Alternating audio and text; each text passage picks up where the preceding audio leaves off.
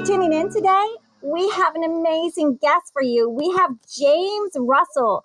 James is a writer, producer, and owner of Manx Motion Picture Studios, Inc. Let's welcome James to the show. Hi, James.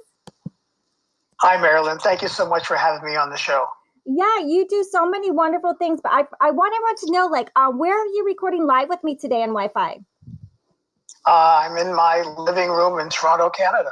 You're in Toronto, Canada. Wow, that must be so amazing. It is. Have you been to Toronto? I haven't. My mom and dad did. They said it's really beautiful. I met some lovely people from Canada. Can you tell us what the weather is like today? Actually not bad. It's when I went out for my morning walk, I go out around 6 o'clock every morning for try to get my 10,000 steps in. It was 35 degrees. As that isn't cold, right? It's a little cool. It's a little cool, but we expect it to start warming up. We're getting closer to spring. Oh my gosh, because I don't know about where I'm in Los Angeles, and it's like 87 degrees, scalding hot today. Oh no! April. Oh no! Yeah. So when you said 30 degrees, I is that was there snow on the ground, or you're still wearing? No. The snow's been gone for a couple of weeks now, but it's still a little cool in the morning, and then it heats up to around 45, 50. By the time we get to around 1 o'clock or 2 o'clock in the afternoon. Oh, you're still in sweater weather, mitten weather, coat weather, for me anyway. Yes. But I want everyone to know. So your Manx Motion Picture Studios Inc. is your company, and you also have written. How many screenplays did you write? You wrote over 27 screenplays. That's correct. 27 feature films and 3 or 4 pilots, and I'm on my 4th novel. Oh my gosh. And you have some amazing projects, which we're going to talk about, one including an Erin Brockovich style thriller and a human trafficking drama with a 16-year-old witch. So we have so much to talk about, and I want to ask you, so how did it all start? Did you have a favorite childhood film that you just loved when you were a little kid? Well, that's interesting. Yes, I guess I had a couple. Of course, Godzilla was one of my favorites. It scared bejeebers out of me, and it still does. The original one, of course. But I think in terms of creativity, I guess it was The Asphalt Jungle. And of course, I saw it. It was released in 1950, and I saw it much later. But it still stays with me. That's a pretty intense film, right? It is. John Huston, and I think when I look back at it, I think I was at first. My first impression was it was disturbing, but then the more times I saw it, and I've seen it many times, each time I see something different in it. I see something. I learned something more about not only the actor's journey, but also the directing and the cinematography. It was just amazing. Yeah. So you go from Godzilla, the lizard running around and scaring everyone, and very interesting. I was like, oh, I love Goonies and E.T. and Escape to Witch, and because you had that 16-year-old witch, and it made me think of Escape to Witch Mountain. But, I just love, oh my gosh, Goonies, you name one of those. And I'm just a happy camper in those. But I love that. And so did you go to a theater? Was it like a small, like a theater that was like your hometown theater? Did you go with your parents or your friends? Actually, I grew up around Pico and Crenshaw in Los Angeles. Oh, you grew up in LA. And there's a theater just around the corner. So yes, my brother and my sister would walk. My parents would give us, some money. I don't think it was much. There certainly wasn't $13, $14 a pop. Parents would give us some money, and we'd walk down to the theater together and watch whatever matinee there was. Yeah, it was such good times when you could go to the theater. And I remember you could watch them over and over again. You could actually stay and watch it a couple of times. Remember, those were the days. Yes, yes, no more. Yeah, now there's a usher. You need to leave the building. Must leave the seat for the new people coming. Yeah, So yes. yeah. So and then speaking of, so well, if those are your favorite childhood films, I'm kind of curious then to see. What is Do you have a favorite Criterion film then? I'm, that's a good question. Um, you know, I don't know if you're familiar with Matwan by John Sayles in 1987. Um, it was a story about a union or a union organizer and the sort of collective organizing of workers in the South. It was, to me, it had a great impact on me because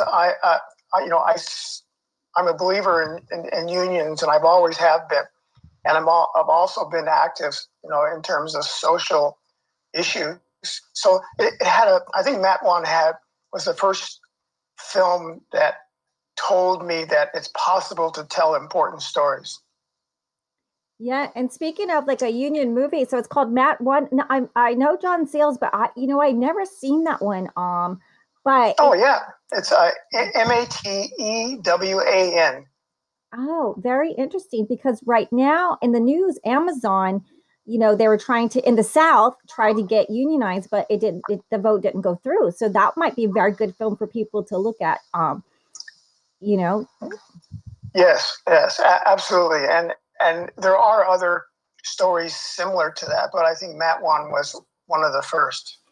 Oh yeah, like what was the other one on the boardwalk? What was it? The boardwalk or not on the boardwalk, but on the riverfront, right? One of those kind of movies. Right, right. Yeah, yeah, Yes. yeah. Those are powerful films, and yeah, just the love of filmmaking and everything. And I'm wondering, because you write a lot. Is there a favorite director that you have that a film that you just if you could have written something like what would be similar to your style?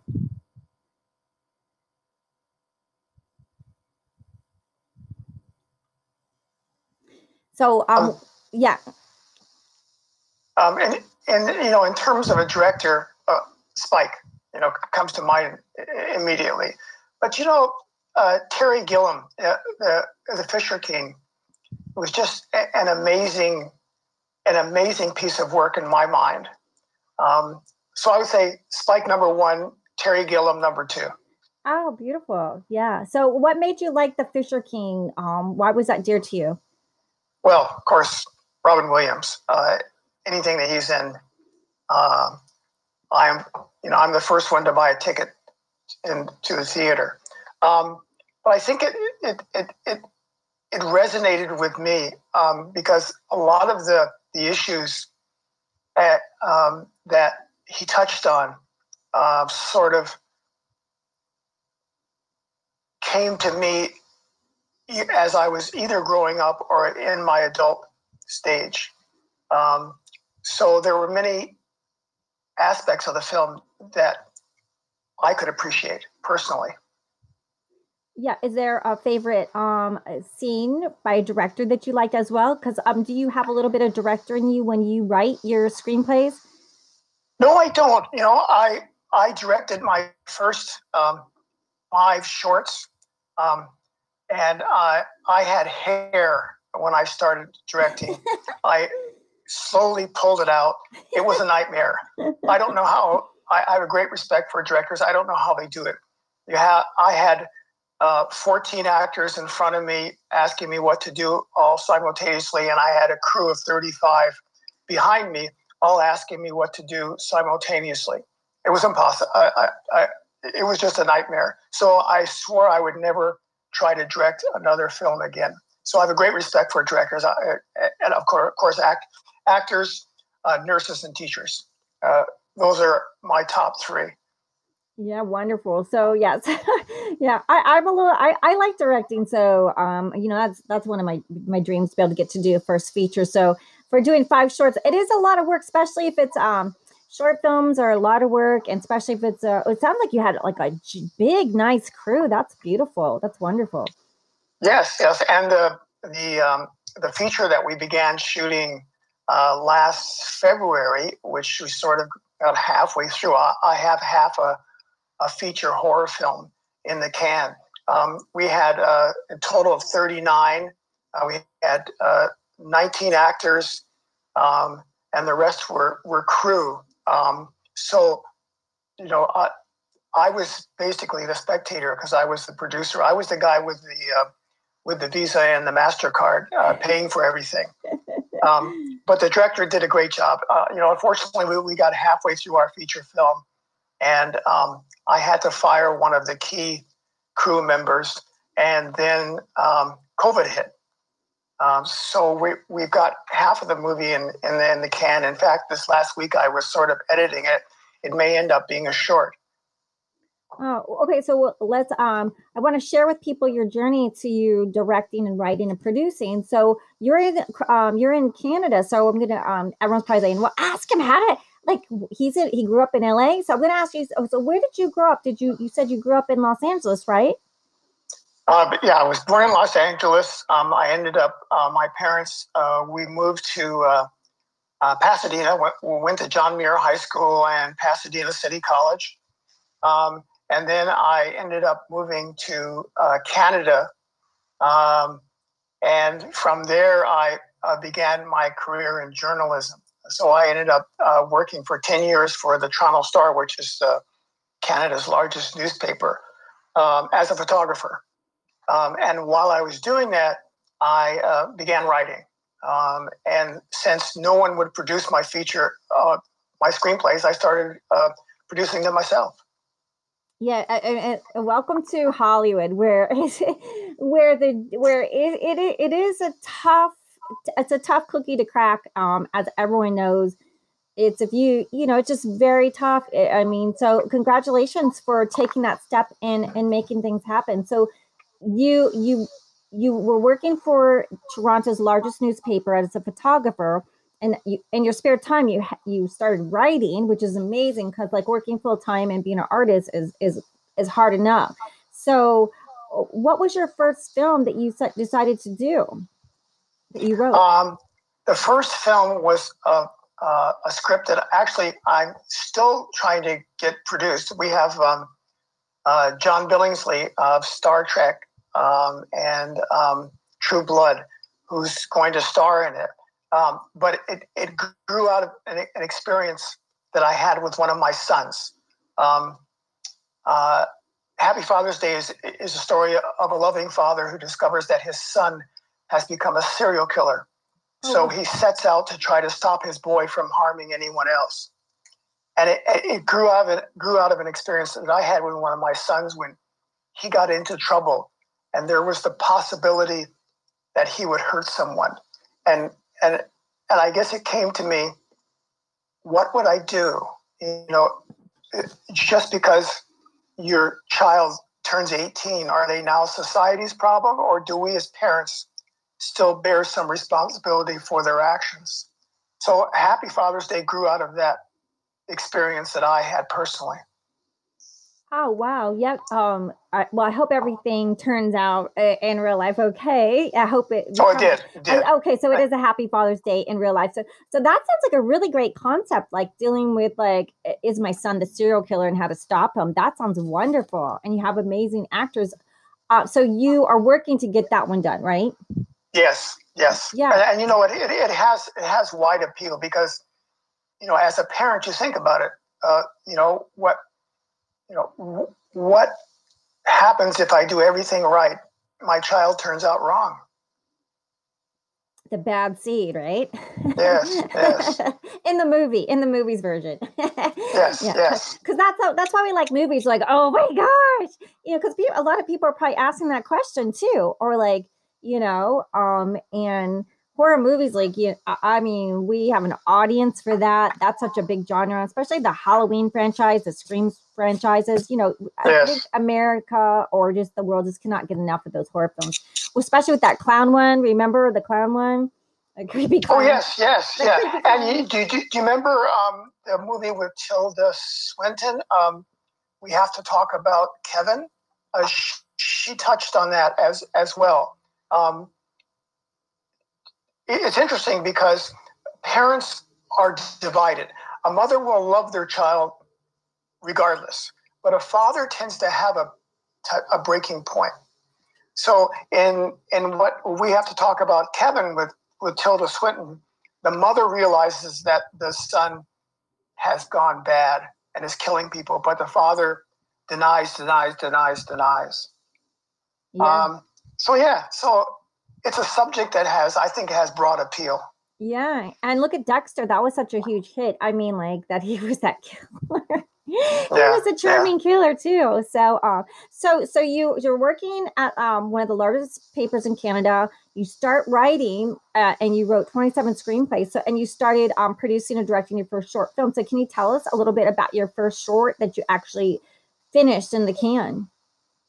The first short that I finished was called Henry, and it was about a woman, an elderly woman, who she was in her 80s, and her husband dies. But she doesn't want to tell her daughter because she's afraid that her daughter will put her in an assisted living facility because, of course, her daughter's going to think that her mother can't live on her own. So she keeps her dead husband in bed with her. Oh my gosh, that's wild.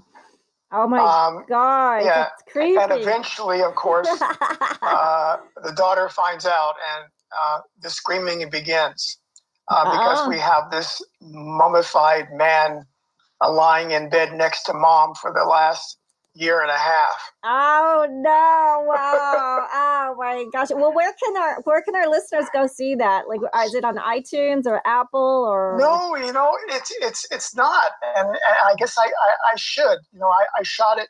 Gosh, I guess it was 15, 16 years ago, and we made a first copy, and then we sent it to a couple of film festivals. We didn't get a placement, and I put it back in the dresser drawer. It's time for it to go into some festivals. It kind of reminds me a little bit of Psycho, a little bit like, in a creepy way with his obsession with his mom and like, yes. And that book that like we had to read in high school, what was it? Mrs. Haversham's Wedding, with the cake and the cobwebs and like, and just like the wedding that didn't happen. That book creeped me out, and like I go, oh no. So, but like the movies like this, like, they're movies that people love to watch. There's just something about it. Like, it's like that train wreck. You just have to watch it. You have to, your writing is very interesting. So you're this award-winning photographer. And what was your favorite subjects to shoot? What did you shoot? Well, at the Toronto Star newspaper, as a newspaper photographer, I pretty well shot everything, whether it be fashion or product or accidents or criminals coming out of the courtroom. I think mostly I liked the assignments that involved kids, because kids are so spontaneous, and they make great photo subjects. So oftentimes I would ask to be sent to the amusement park stories, or sent to say a story about a new daycare center, or a story about a child who made some special achievement. I think those were the most fun for me. The ones that I didn't like were the ones where some idiot was driving down the highway and was drunk and wasn't wearing a seatbelt, and he decided to destroy a bunch of other people, innocent people, and there are bits and pieces of people all over the highway. Oh man, that's hard. That's heartbreaking, and it's also hard. Yes. Yeah. So what kind of, like, of the 27 screenplays that you write, do you have this genre, or do you is there a specialty that you do, or you write various topics and genres and subjects? Yeah, various westerns, dramas, comedy, coming of age, as you mentioned, the one of the Reluctant Witch, about the 16-year-old girl who's captured by human traffickers, and I just started one. Actually yesterday, about a 65-year-old dapper man who actually recycles the victims of gang violence. He has a special truck where he washes them with bleach and wraps them in plastic and then dumps them in the Mississippi River. Oh, wow. So it's yeah, the genres are all over the place. The only one I haven't written is something in space. I've never done that. Oh, some science fiction. I'd like to hear some science fiction from you. I was like, oh wow, because you, yeah. So you have this amazing. So your projects, Custody Denied. Can you talk a little bit about this Custody Denied? Custody Denied is we option the life story and book about this amazing woman who lives in Pennsylvania. And in the script, she assembles a group of disenfranchised mothers and fathers who advise other mothers and fathers how to avoid the horrors of family court. Family court is a nightmare. Anyone who's gone through it knows that not only is it corrupt, but it's filled with people who have attained their particular level of incompetence. And it's not only mothers and fathers who suffer, but it's also children as well. Family court is a huge business. It makes millions and millions of dollars for states and the federal government through alimony payments and foster care. So, this is an Aaron Brockovich type story that we optioned last year, and we're still trying to find an A-list actress to lead this. We need someone with sort of the clout of a Bryce Dallas Howard or an Amy Adams or a Lisa Edelstein. Oh. And at this point, we're still struggling to make it through that firewall called agents. As you know, the first question that an agent will ask an independent film producer is, are you fully financed? And in Canada, we have tax credits. So we have 40% of our budget, but we're still trying to raise the other 60%. But it's a story that has wide appeal because there's so many victims of family court in the United States.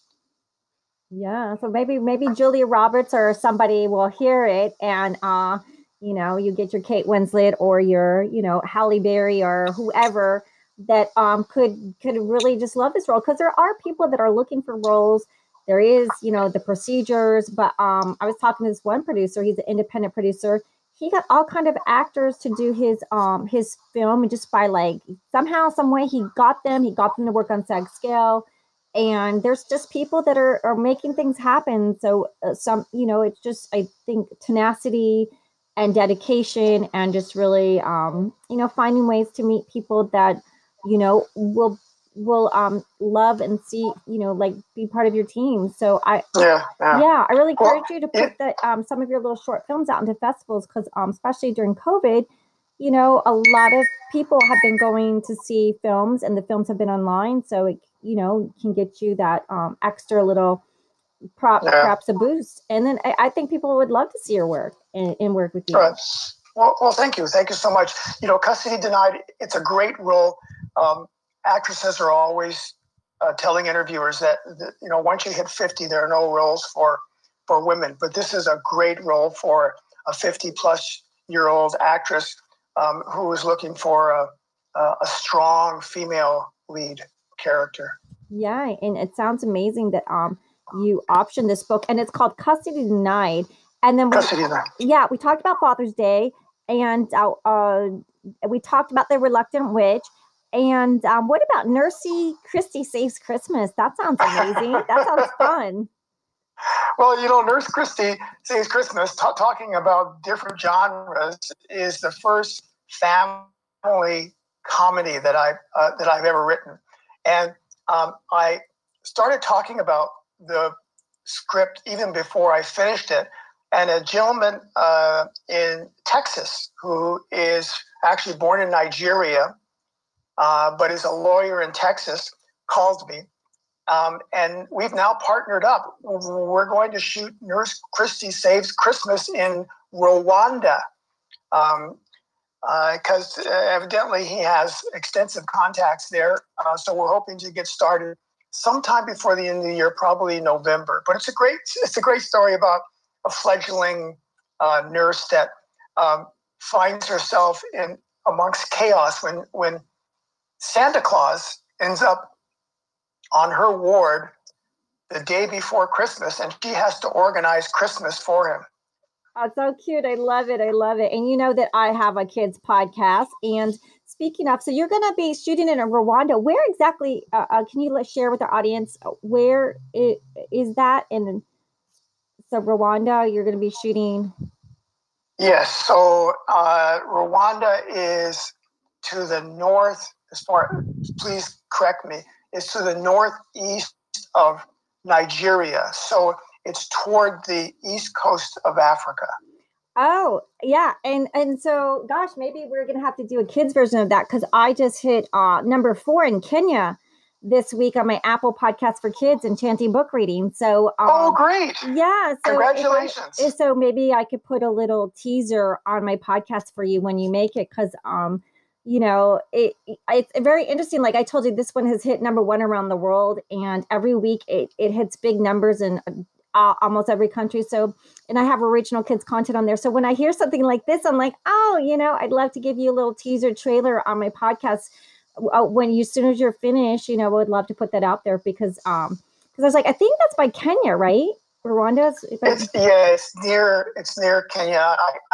I apologize to Mrs. Schneider, my geography teacher. I don't think I was paying attention in grade school, because I can't exactly remember where Rwanda is. But my partner was born in Nigeria, so he's very familiar with the landscape.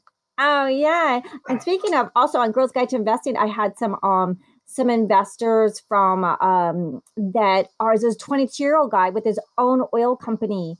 And another guy, I think he was born in Nigeria. He's now in London, that is doing some amazing things in the world. And so this sounds so cute. So see, you have one, like your stuff is taking off. It has wings. So it's a matter of putting the teams together, finding material, finding people that like it. And I'm just so excited for you, all the amazing work. So during COVID, did you write more, or what did you work on during COVID? Well, during COVID,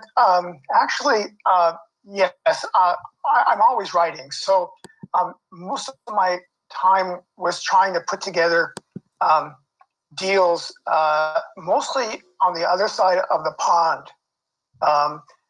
We're also trying to get Happy Father's Day made in Amsterdam. I've been having conversations with Dutch production companies, because it's a very European story.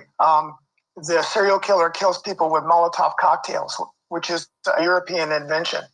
Oh, wow. So a lot of my time I spent on Zoom. Yeah.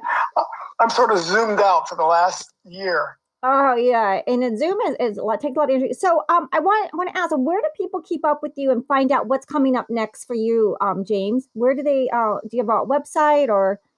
Oh, yes. Website, Manx, MANKS-studios.com. Manx is the first letter of the first names of my children. And of course, you can find me on Facebook, Manx Productions or Manx Studios. And you can find me on Instagram as well. Yeah. And you can find me on IMDb and LinkedIn. Ah, wow. So this has been just amazing. I'm so excited for all your great work. So once again, we had James Russell, who is an amazing photographer, and he has written over 27 screenplays, producer of short films, feature and post-production, and he's an award-winning photographer for over 10 years. And he writes amazing stories. And we're just so happy to have you on the show today. And your company is Manx, MANKS, your children's name, which I love it. And also Manx is being up for an academy, right? Yes, that's true. That's true. That's quite something. And it's a wonderful, wonderful film. Yeah, so maybe there's some really good luck to that name. So if you'd like to stay in contact with James, please check him out at his website. And thank you so much for being on the show today.